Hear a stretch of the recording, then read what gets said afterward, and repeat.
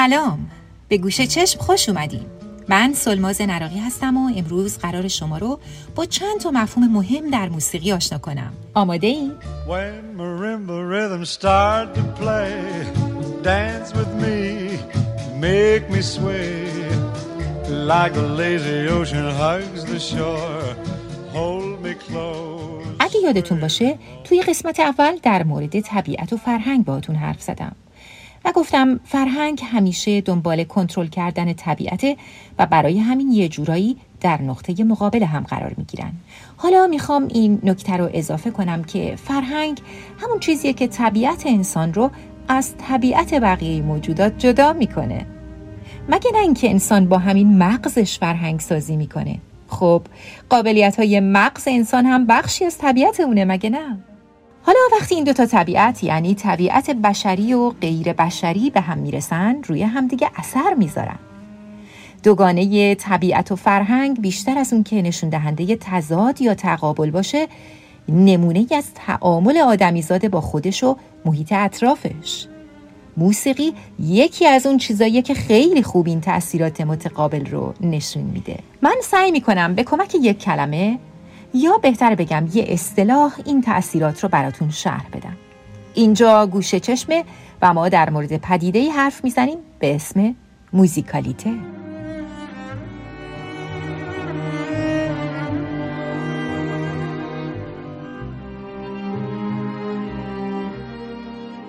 همونطور که دیدیم درک ما از موسیقی برمیگرده به طبیعت بدنمون.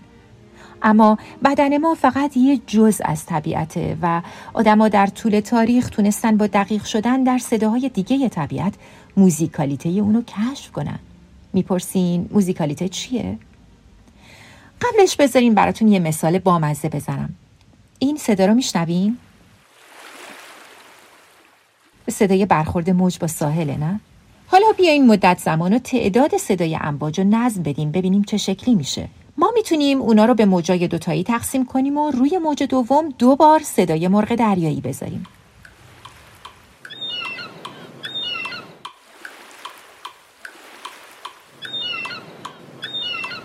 خب ممکنه بگین این یه جورایی همون ریتمه. بله درست میگین. اما من حالا میخوام توجه شما رو به تکرارهایی جلب کنم که توی برخورد موج با ساحل وجود داره و خیلی وقتا گوش کردن بهش باعث تمدد اعصاب و آرامش ما میشه. این همون ظرفیتیه که طبیعت فرهنگ ساز ذهن انسان توی طبیعت بیرون از خودش کشف میکنه و میره سر وقتش. موزیکالیته یه جایی در حد فاصل این دوتا طبیعت معنی پیدا میکنه، یعنی هم به معنای ظرفیت‌های موسیقایی موجود در طبیعت و هم دستاوردهای موسیقی آدمیزاد.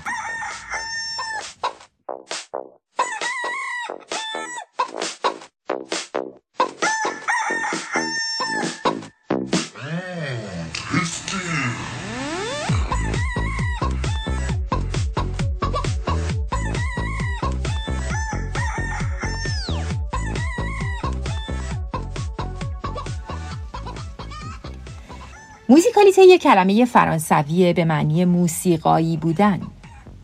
موزیکالیته طبیعت اتفاقیه، اما موزیکالیته بشری عمدی و آگاهانه.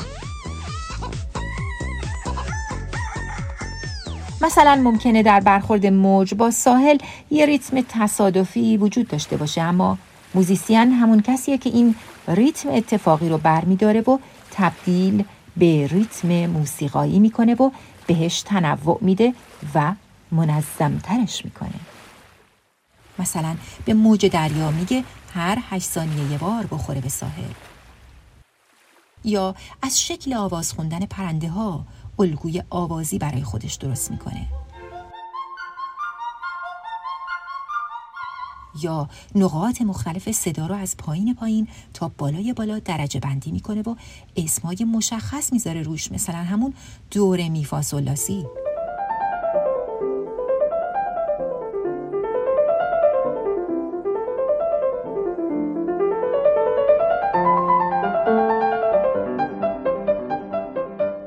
پس موزیکالیته به معنای کلی یعنی برخوردار بودن از کیفیت موسیقایی. این اصطلاح میتونه فقط مخصوص موسیقی نباشه و مثلا در مورد زبان هم به کار بره. شنیدین که میگن زبان ایتالیایی یا فرانسه یا فارسی موسیقاییه؟ یعنی یه جور لحن یا آهنگ موزون داره. این همون موزیکالیته است. Ti amo moltissimo e ti presento tutta la bellezza del mondo.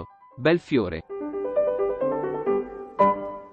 اصطلاح موزیکالیته گاهی هم در مورد آدما و به خصوص موزیسینا استفاده میشه و معناش یه جور قریحه، جنم یا روح موسیقاییه. وقتی موزیکالیته یه نفر قوی باشه، نوازندگی، خوانندگی و آهنگسازیش متفاوت از بقیه میشه. ولی این کیفیت چی هست؟ آیا شناخت مبانی موسیقی کافیه برای تقویت موزیکالیته؟ شاید قبل از جواب دادن به این پرسش لازم باشه چند تا چیزو با هم مرور کنیم و ببینیم موسیقایی بودن یعنی چه جور کیفیتی. مثلا بذاریم ببینیم این آهنگ که میگن اصلا خودش چی هست.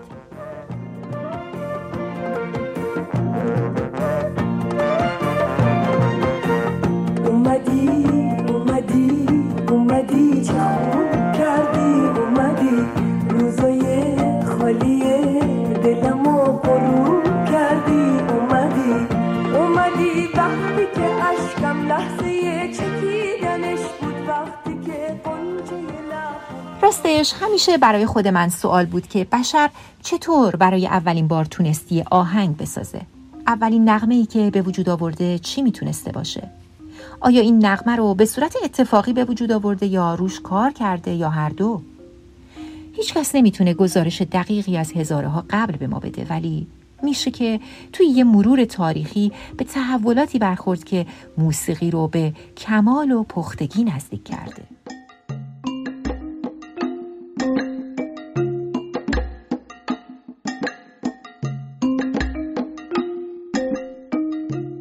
آهنگ تو زبان فارسی چند تا معنی داره. یکی از معانیش جریان یا رونده و موقعی که با کلمه ضرب ترکیب میشه تبدیل میشه به ضرب آهنگ، یعنی همون ریتمه. یه معنی دیگه یا آهنگ لحن و شیوه بیانه، ولی معنای مهمی که ما اینجا باهاش سر و کار داریم مایه یا نغمه موسیقیه، همونی که معادل انگلیسیش میشه ملودی. ملودی در یونانی به معنی آواز خوندن بوده، اما اصطلاحی که امروز به کار میبریم در واقع همون چیزیه که هسته مرکزی آهنگ رو تشکیل میده و خودش از ترکیب جملات موسیقایی به وجود اومده، جوری که در نهایت کنار هم یک قطعه واحد رو تشکیل بدن. معمولاً یه ملودی مقدمه، اوج و فرود داره و گاهی یک یا چند تا موتیف توش تکرار میشن، مثل این قطعه که سونات شماره 11 موزارت معروف به مارش ترکی و حتما بارها شنیدینش. خوب دقت کنین و ببینین توی این قطعه چه بخشایی تکرار میشه.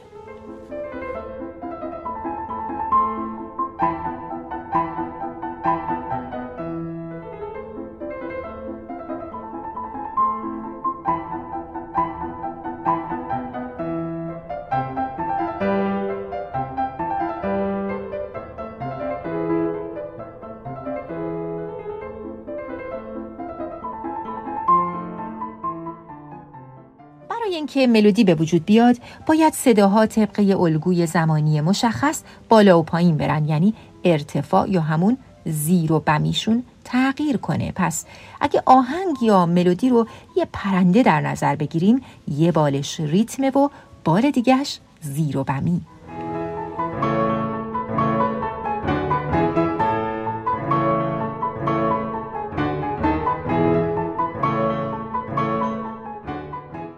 با اینکه ملودی بنمایه یا استخوان‌بندی اصلی یه قطعه موسیقایی، با یه چیز دیگه تکمیل میشه که بهش میگن هارمونی.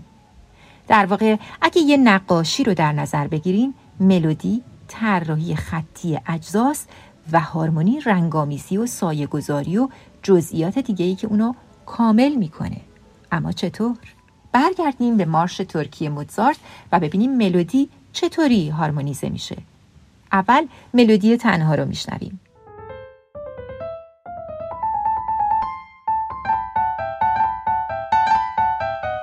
و حالا آکوردش. و حالا هر دوتا با هم.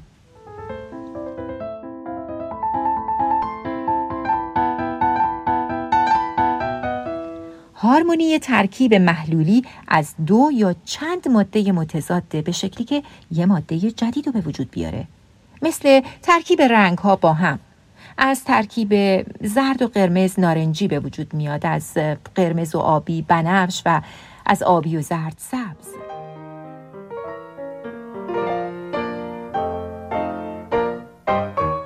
کلمه هارمونی هم از زبان یونانی اومده و در کل به معنی هماهنگی و تناسبه. توی موسیقی وقتی صداهای متفاوت رو با هم ترکیب میکنن تا کنار هم یک کل واحد رو شکل بده، هارمونی به وجود میاد.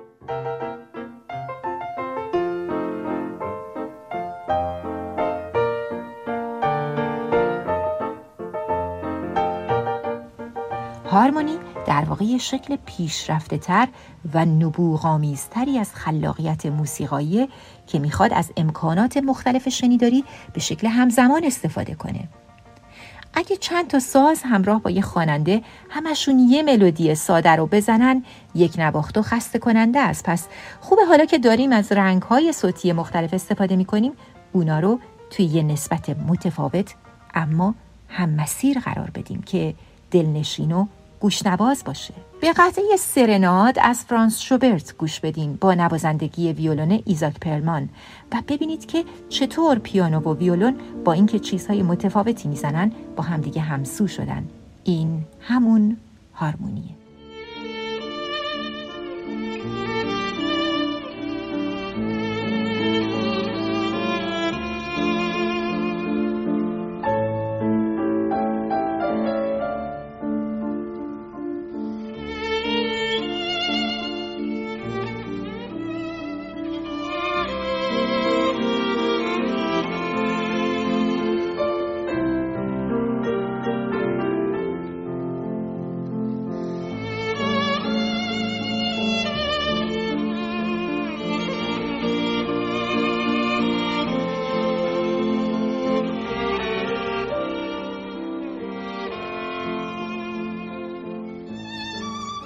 اینکه چطوری صداهای متفاوت بتونن با هم تبدیل به یه ترکیب موزون و گوشنواز بشن خودش قواعدی داره که موضوع علم هارمونیه.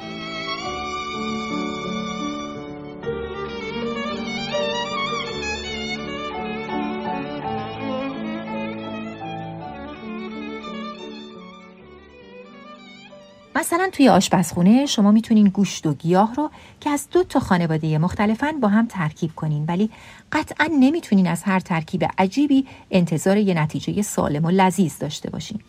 بعضی چیزا هیچ وقت کنار هم خوب نمیشن، ولی بعضی چیزا با اینکه متضادن همدیگر رو تکمیل میکنن و روی هم اثر مثبت میذارن. بیاین نمونه صداهای ناموافق رو با صداهای موافق مقایسه کنیم. به این ترکیب ناموافق در موسیقی میگن دیسونانس و به جاش به ترکیب موافق میگن کنسونانس. در واقع دیسونانس فاصله توی آکورد که یه تأثیر تنش‌زا و نامطبوع داره، مثل این. توی موسیقی دیسونانس ها فواصل ناپایدارن، یعنی باید توی یه صدای پایین‌تر یا بالاتر از خودشون حل بشن. اینطوری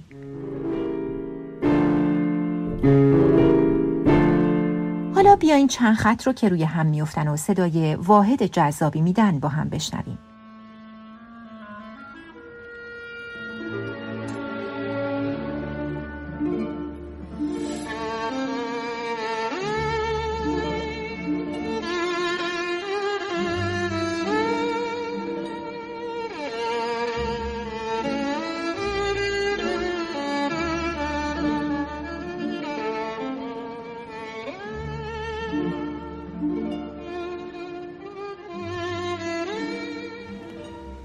هر چیزی که توی این دنیا نگاه کنیم تهش متوجه میشیم که بر اساس یه جور تضاد یا تنش پویا شکل گرفته.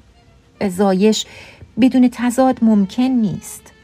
ساده ترینش شکلگیری نطفه است از 2 تا عنصر متضاد. انگار بشر به کمک هارمونی تونسته به صورت نبوغامیزی تضادهای زاینده و بالنده‌ای که طبیعت داره رو به زبان موسیقی ترجمه کنه. تضادهایی که اسباب صلح و زایش، نه جنگ و کشتار. واضحه که تو طبیعت همه جور تضادی وجود داره.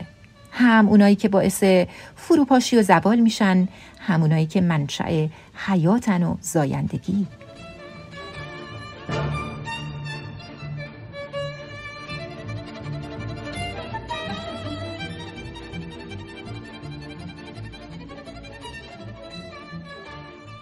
اون چیزی که در جهان هستی اجتناب ناپذیره تضاده. اما چی کار کنیم که یه تنین هماهنگ و زیبا از این تضادها به گوش برسه؟ جامعه انسانی طبق چه مدلی باید اداره بشه که تضادها به تفرقه و خشونت منجر نشن؟ میشه خیلی بهش فکر کرد، نه؟ اینجاست که موسیقی میتونه آموزگار خوبی باشه و نشون بده که آدمیزاد چطوری تونسته با طبیعت خلاق و فرهنگساز خودش یه الگوی پیشرفته از هماهنگی ازداد ارائه کنه.